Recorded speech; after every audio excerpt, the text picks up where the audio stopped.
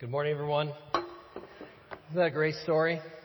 It's a great segue into to what we're talking about this morning, becoming compelling Christ followers. And there's lots of ways that people have devised to do this, to make the gospel attractive and compelling to people. Very interesting ways. My wife was up in Manitowoc recently. She was there with her cross-country team for a meet. And on the way back home, they stopped at a restaurant to have some dinner. And at this restaurant, they were handing out gospel tracts. Okay? Now, if you grew up in a certain church at a certain time, you know what a tract is. Okay? How many of you know what a tract is? Okay? For those of you who are uninitiated, a tract is a little religious pamphlet that is designed to explain to people what Jesus is all about and what the gospel is all about. It's just kind of short, so they're designed to get read and kind of close the deal at the end. And this one that she brought back with her was really kind of interesting. I don't know if I've ever seen anything quite like this tract before. I still have it with me, and I got some up there on the overhead for it. This one is called The Beast. All right? Have you ever read the one about the beast at all before? And I found some things out that is very interesting, that this is what the world is like today. Okay? Life as it is today. I'll kill you for that. I hate you. Oh, you remind me of my fourth wife. Okay? You know, all this stuff going on. I'm thinking, yes, just like downtown West Bend. Okay. And not only that, but I learned, this is really interesting, is that the world's actually going to get a lot worse. It's going to turn out to look like this. The world becomes one gigantic witch's coven. And Satan is already saturating the world. So I'm looking at this, I'm going, I hope I don't live long enough to be around kind of when that happens. And there's actually more stuff in there, stuff that I don't even want to put up on the overhead because of the younger people in our family this morning. Okay? And so you read this, and I don't know what you think about all of that. I mean, I know that God can speak through, a donkey, but maybe He can speak through like this as well. I know that's kind of a pastor's joke. There's this Old Testament story about God speaking through a donkey. If you're not a pastor, you don't get there. Thank you. Yeah. So, but the response on the cross-country team was that this is kind of a joke. Is that the net effect of something like this is not that it drew people towards Jesus. It doesn't attract them towards Jesus, but it actually had for most people, it had the opposite effect.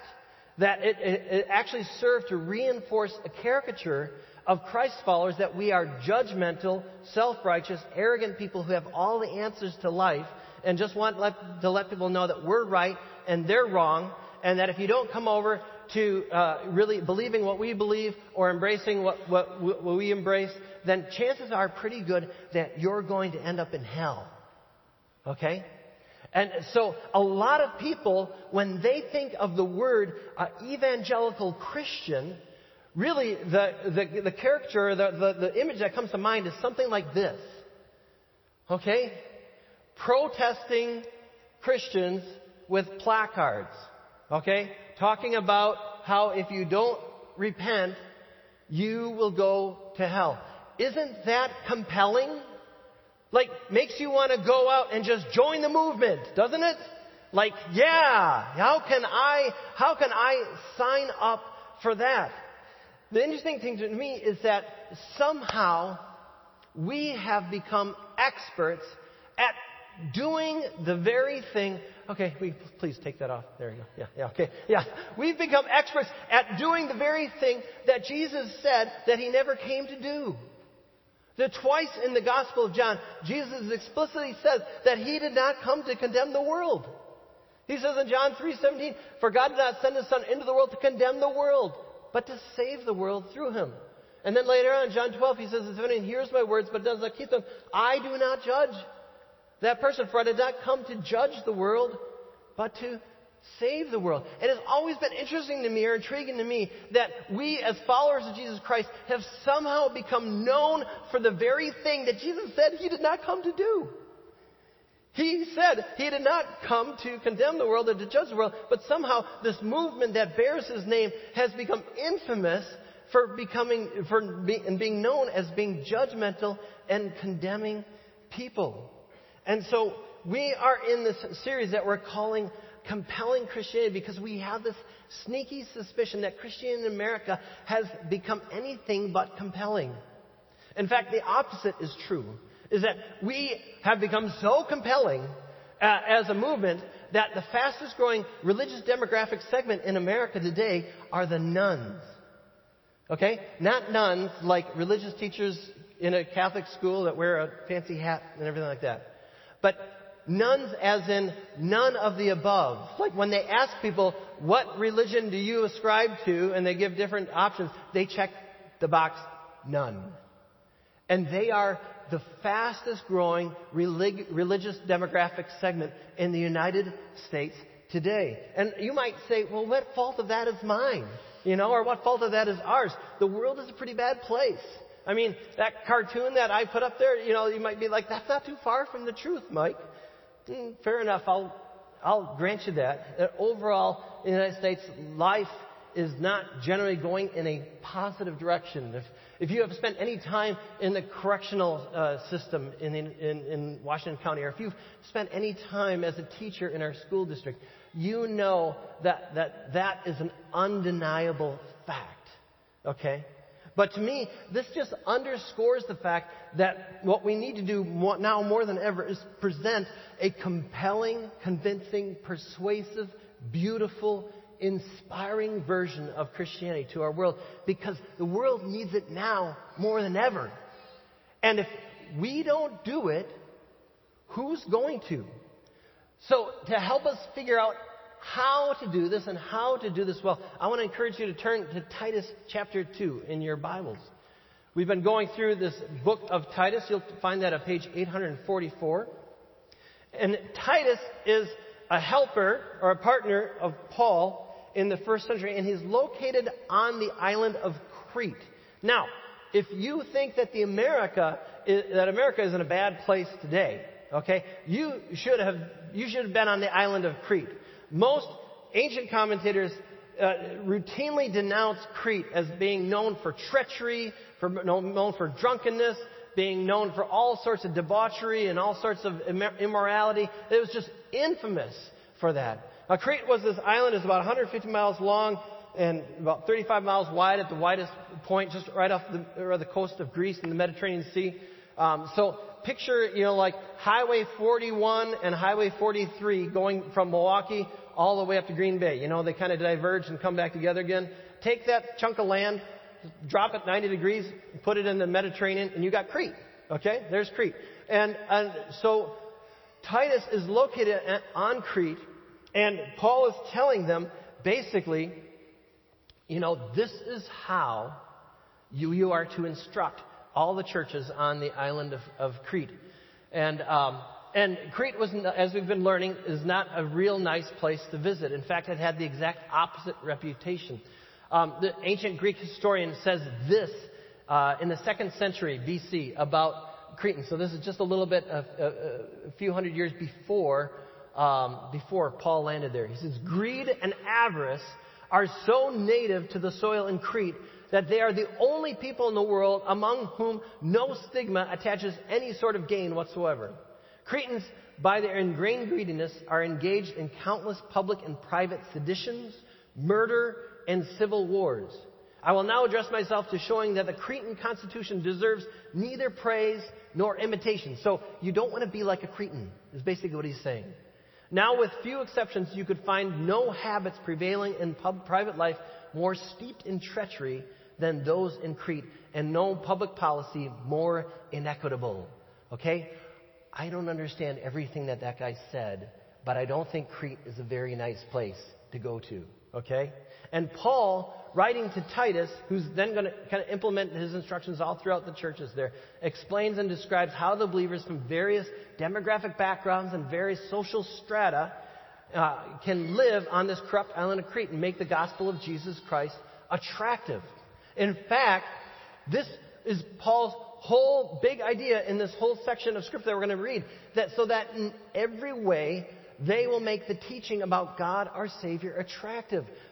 This is Paul's big idea. This is what Paul is trying to convey. He's saying, listen, I want to write to you guys and show you how to live, how to make the gospel of Jesus Christ attractive. And what he's going to teach to Titus and all of us by extension today is that the most compelling argument and evidence for the gospel of Jesus Christ are lives that have been changed by Jesus.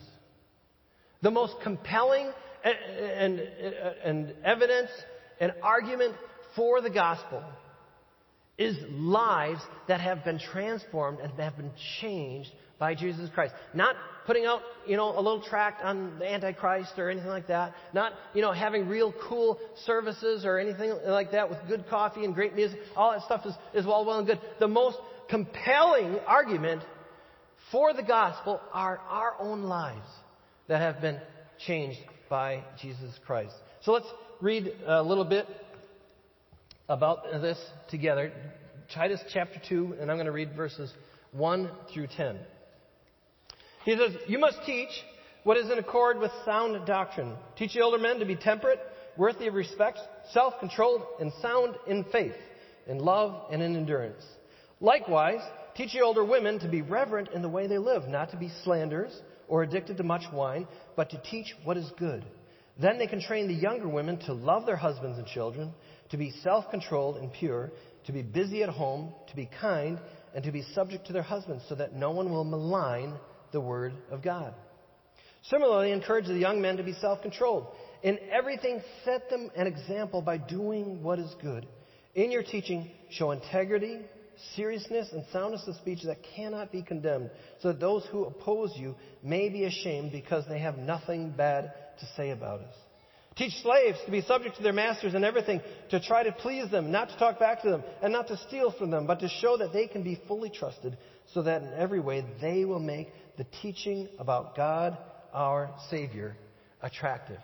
Now, there's a lot of stuff here, and at first blush, there's stuff in here that we may not like, to hear at first. In fact, Paul talking about slavery. Like slavery, we haven't had slavery in this country for over 150 years, and Paul seems to be talking about it in a way that he's almost condoning it. Okay, we're going to be getting to all that later on. But first, I want to just remind you of the backdrop. Remind you of the backdrop of where these Cretan Christians are coming out of. They are coming out of the society, this cultural milieu that was just dark and treacherous. If you were to think of what Crete was like, the best instance that I can think of is here you go, Pirates of the Caribbean. All right, this is kind of what Cretan culture was like. Okay, think about the characters in the Pirates series and how they acted and how they behaved and stuff like that. And Paul is saying, listen, if you come out of that, you're going to want to be different than the rest of them. And he explains what this looks like for various different demographic segments. And he starts out with the older men. He says the older men are to be temperate, worthy of respect, and self-controlled. There's some overlap between these three items, but the big idea is that they are supposed to be sober or sober-minded, metaphorically speaking. Again, if your typical Cretan is kind of like Jack Sparrow, and he's at various levels of drunkenness all throughout the films, a guy who decides to live a sober life and a serious life is going to stand out from the crowd. My family and I lived in Russia for almost a decade, and when we were there, the alcoholism rates in Russia are astronomical. They're over 50%. Russians, they like their vodka, yes? Okay?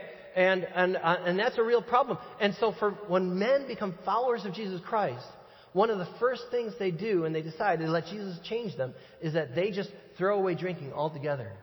Because they want to stand out. They want to be different. They want to be distinct. And they're allowing Jesus to change them. And people are put on inquiry when they come across a man who doesn't drink. They're like, really? I've never heard of that before. And that, in and of itself, becomes a compelling argument for the gospel of Jesus Christ. I have a friend, his name is Kurt. He's a part of our fellowship here. In fact, I'm going to out him. He's right there. Okay? You want to talk to him? So when I first met Kurt, Okay? It was at a Good Friday service. We were at the county fair setting up for the Good Friday service. And I got a chance to meet Kurt, and I was with Scott Cole at the time. And Scott Cole was next to me. He says, "Hey," he looked at Kurt. He says, "Are you Kurt Williams?" And he's like, "Yeah, last I checked." And he says, "I think I played pool against you in Allenton." And Kurt's like, "There's a very good chance that you did that, you know." And then Kurt went off to do some other stuff work. And Scott turns to me and says, "I saw that guy take on 3 biker dudes in a fight and win. Okay? I think he's been kicked out of every bar in Washington County." Okay? And I'm like, "Oh, wow." And as I got to know Kurt, I didn't know any of that. He's just one of the most kindest, affectionate guys. In fact, Kurt's idea of personal space is a little bit unnerving for me. His hugs get a little bit long, sometimes. But, but he's patient and kind and enduring all these things that Paul talks about here. And now Kurt is a handyman. He's actually up in Sheboygan County doing a job right now with a friend who knew him from his previous life. And this friend is put on inquiry. And he's like, "What's with you? What's changed?" And this has given Kurt an entree to tell him about what Jesus Christ has been doing in his life. But it begins with a life that has been changed and transformed by Jesus Christ. And then Paul talks about the man that turns to the older women. He starts off with saying the word likewise, or in the same way that the way men are to be temperate and worthy of respect, women are to be reverent in the way they live. And the way they do this is by avoiding 2 habits that women on Crete, I guess, were well known for.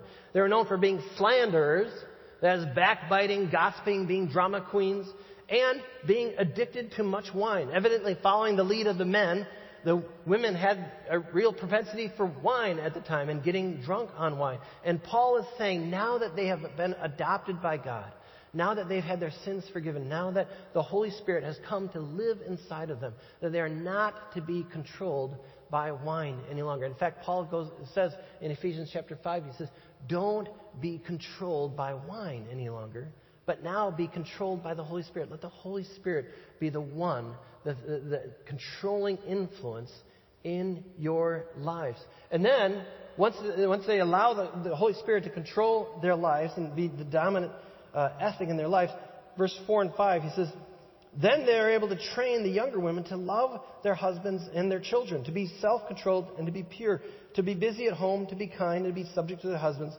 so that no one will malign the word of God." So Paul is saying here is that he's saying something like what we're moving to here at Kettlebrook as a family is that everybody has a role to play. Older women are to be mentoring younger women, teaching them how to raise their families, how to love their children, how to love their husbands in a situation. There's real mentoring that's going on here in the island of Crete.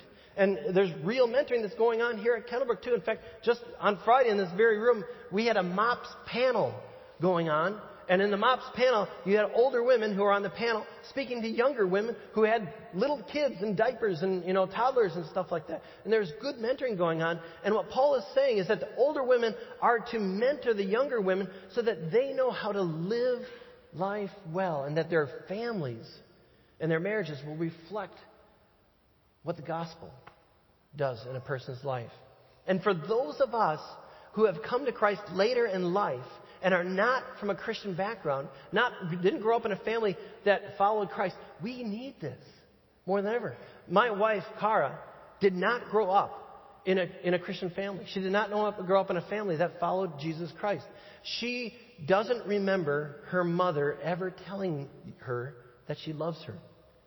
She doesn't remember ever getting a hug from her mom or having any kind of affection shown to her at all. She doesn't remember her mother ever sitting down with her and asking her, "How was your day today? What happened at school?" She never got any of that. So you know where she had to go for it? She had to go to other women. And when we were first married, she sought out other women and said, "Teach me. Show me what it looks like. Show me what it looks like to have a Christian family, to be a Christian wife, to be a Christian mom, because I've never seen it growing up." And she did such a good job at being such a good student that she is one of the most comforting, one of the most nurturing moms I have ever met. In fact, she loves our children so much that she stood me up for a date last night so that she could be home with her kids. Can you believe that? You know?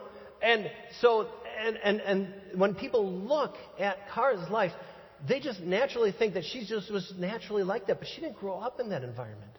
And now she leads this life. I'm going to just brag on my wife for a while. She leads this life that's such a compelling life for Jesus Christ that people come to her and seek her out because they see Jesus in her.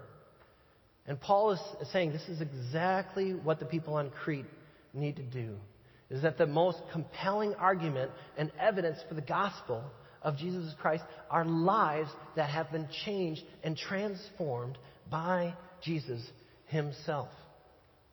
And then he goes on, he says this.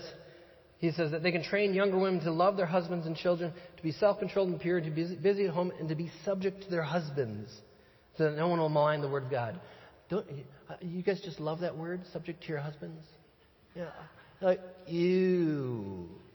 That, I don't like that, Mike. That seems like oppressive. That seems unfair. And I will grant you that. I will grant you that it seems like that. In another letter in Ephesians, Paul's going to talk about the fact that in a good, healthy Christian marriage, there's mutual deference and there's mutual respect and submission to one another. But here in this section, Paul is not concerned about equality. He's not concerned about fairness. What is he concerned about? Making the gospel of Jesus Christ compelling and attractive to those around him.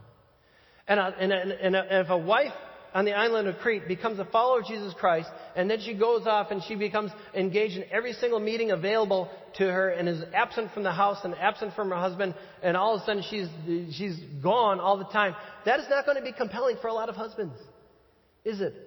All of a sudden, my wife is now married to Jesus or the church, and I don't get to see her anymore.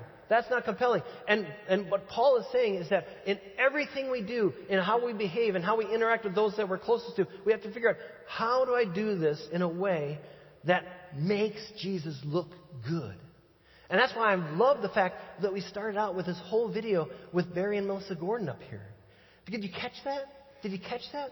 What was it that drew Barry to Jesus? It was Melissa. It was his wife. It was his wife's constant love and concern and care for him, even through some of the most hardest times. And eventually he gave his whole life to Jesus Christ.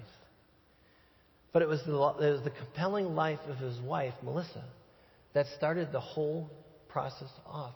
Paul is saying here, the most compelling argument and evidence for the gospel is going to be lives that have been changed by Jesus Christ. And Paul then even takes it down to the level of slaves in the world they lived in. Now, when we hear the word slavery, we have this knee-jerk reaction. And we should have a knee-jerk reaction to the word slavery. But let me tell you a few things about the ancient world, the Greco-Roman world. First of all, slavery was not imposed upon one specific race of people like it was in our history. Okay? If people were in debt and they couldn't pay off their debts, they oftentimes sold themselves to their bondholders in slavery. Some people estimate that in ancient Rome, up to 85% of the population was slaves at the time. And they belonged to somebody. Second of all, slaves had rights. They were allowed to accumulate money of their own, and oftentimes that money could be used to purchase their own freedom or to start a business when they were free from slavery. So there's this very different picture of slavery than maybe what we might think of or conceive of as slavery. So what Paul says to slaves, where 85% of the population are slaves, could be applied very easily to employees as well. Is roughly 85% of our population employees? Probably pretty close to that. We're all employees of some kind. And what if we were to read this for employees? Teach employees to be subject to their masters in everything, to try to please them, not to talk back to them, and not to steal from them, but to show that they can be fully trusted, so that in every way they will make the teaching about God our Savior attractive. Would it be compelling if followers of Jesus Christ had a reputation for being known as some of the best workers you could hire. Would that be good? Would that be good? Yeah. Would that be compelling? Would that make the gospel of Jesus Christ look good? Yeah, it would. And the good thing is that to a certain degree that's happening. I have a friend who used to work at Schreiber Foods just over here on PV, and his boss told him that, hey, if you ever have anybody from your church who needs a job, tell them to come to work for me, because the people that I have who work for me from Kettlebrook Church are some of the best employees I've ever had. Isn't that awesome? That's great. That's doing exactly what Paul is saying here in Titus chapter 2, verse 9. That we are good employees, that we work hard, that we're trustworthy, that we're some of the most faithful and hardworking employees around. And as we do that, we make Jesus look good. We make the gospel attractive. And Paul is saying over and over again in this passage that the most compelling evidence and argument for the gospel are lives that have been transformed by Jesus Christ himself. We've allowed Jesus to just come into our lives and permeate our lives, and allowed his ethics and his priorities and his values become our ethics and our values and our priorities, and people begin to take notice around us. And this is actually how the gospel of Jesus Christ is spreading in some of the most unlikely areas of the world. In the Muslim world, there are areas and there are countries where Christianity is growing just exponentially, off the charts. You don't hear about it because they don't report this on the network news at night. But it's just growing off the charts. And what typically happens in a Muslim context is that a Muslim comes to faith in Christ, and then they boldly declare to everyone around them that they're a Christian. Okay? The Bible never uses the word Christian, but in a Muslim context, Christian is not a very good word. So they boldly proclaim, I'm a Christian, and then they get killed or they get ostracized from their family. I'm serious. That's typically what happens. In places where the gospel and the church is growing the fastest in Muslim contexts, is that someone becomes a Christian, becomes a follower of Jesus Christ, and then they allow Jesus to change them so they become the best version of them that they could possibly be. They become the best husband, they become the best wife, they become the best employee, they become the kindest neighbor, and they just begin to live out the gospel in their life. And what happens is that their neighbors come to them, or their family members come to them, and they say, what's gotten into you? You are so different. And they say, well, you know what? I've begun to follow the teachings of the prophet Jesus. And Jesus is one of the Islamic prophets in their whole kind of canon there. And they said, would you be interested in studying the teachings of the prophet Jesus with me? And they say, sure, I would. And as they begin to study the teachings of Jesus, they begin to become intrigued by Jesus. And they begin to become compelled to Jesus. And then they become convinced that Jesus is who he said he was, the way, the truth, and the life. And you have whole demographic segments in the Muslim world coming to faith in Jesus Christ. But it begins with a compelling lifestyle. And the same thing that's true in the Middle East is true right here in West Bend, Wisconsin. Is that if we want to portray and demonstrate a compelling version of Christianity in the world around us, it has to begin with us, allowing our lives to be changed so that we can demonstrate it to the people around us through our marriages, through our families, through how we work in our employment, how we go to school, all these things. But it begins with us. Wouldn't it be cool? Wouldn't it be cool if we became a whole community of people who learned how to do this well, allowed Jesus to change us so much that the people around us would be put on inquiry and begin to ask us about why we live the way we live. And then we have an opportunity to share with them about Jesus Christ. I just want to end with one story from author Hugh Halter, who wrote the book Flesh. We went through this as a church a few years ago. He talks about his interaction with a friend that he had. He says, as we were driving back down from a day of snowboarding together, Kevin said, so my wife and I were talking the other day about how much we love coming over to see you and Cheryl. The thought dawned on us that we hardly ever call you in advance and tell you we're coming. We really should. But we are amazed at how you and Cheryl never seem to fight, and your house is always so peaceful. I laughed. Always peaceful. Are you kidding me? Our house is crazy sometimes. The girls can have some tough moments, and Cheryl and I do have a few tiffs on occasion. We just don't have any of those biggies anymore. Kevin pressed in. So you used to fight a lot? Oh, yeah. Just about every day. We killed each other the first 5 years of our marriage, I replied. So how do you not fight now? Carol and I are still going at it all the time. Jokingly, I responded, yeah, I know, because every time I come over to your house, you guys are fighting. I know, I feel terrible. But it's like we just don't have a clue how to treat each other, especially in public. Do you have any advice? Now listen to this.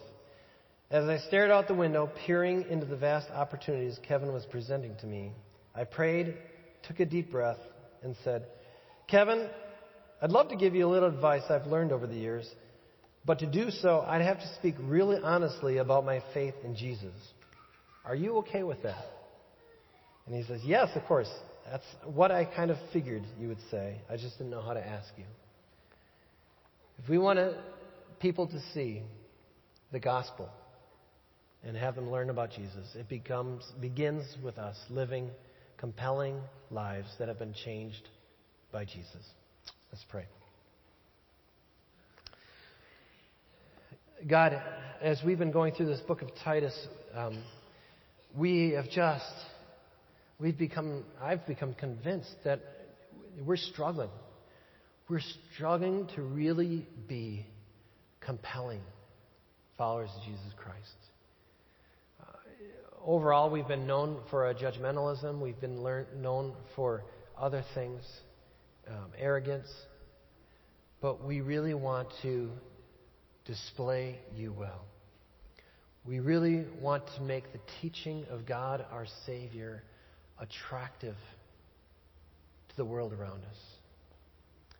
I pray, Father, that we would be a whole community of people who have had our lives so transformed and so changed by you, Jesus, as you come into our lives by the Holy Spirit. That we would put people on inquiry and they would become curious as to why we live the way we do. And at that moment, we get a chance to point back to you and say, it's because of Jesus. It's because of Jesus in my life. To you be all the glory. We pray this in your name.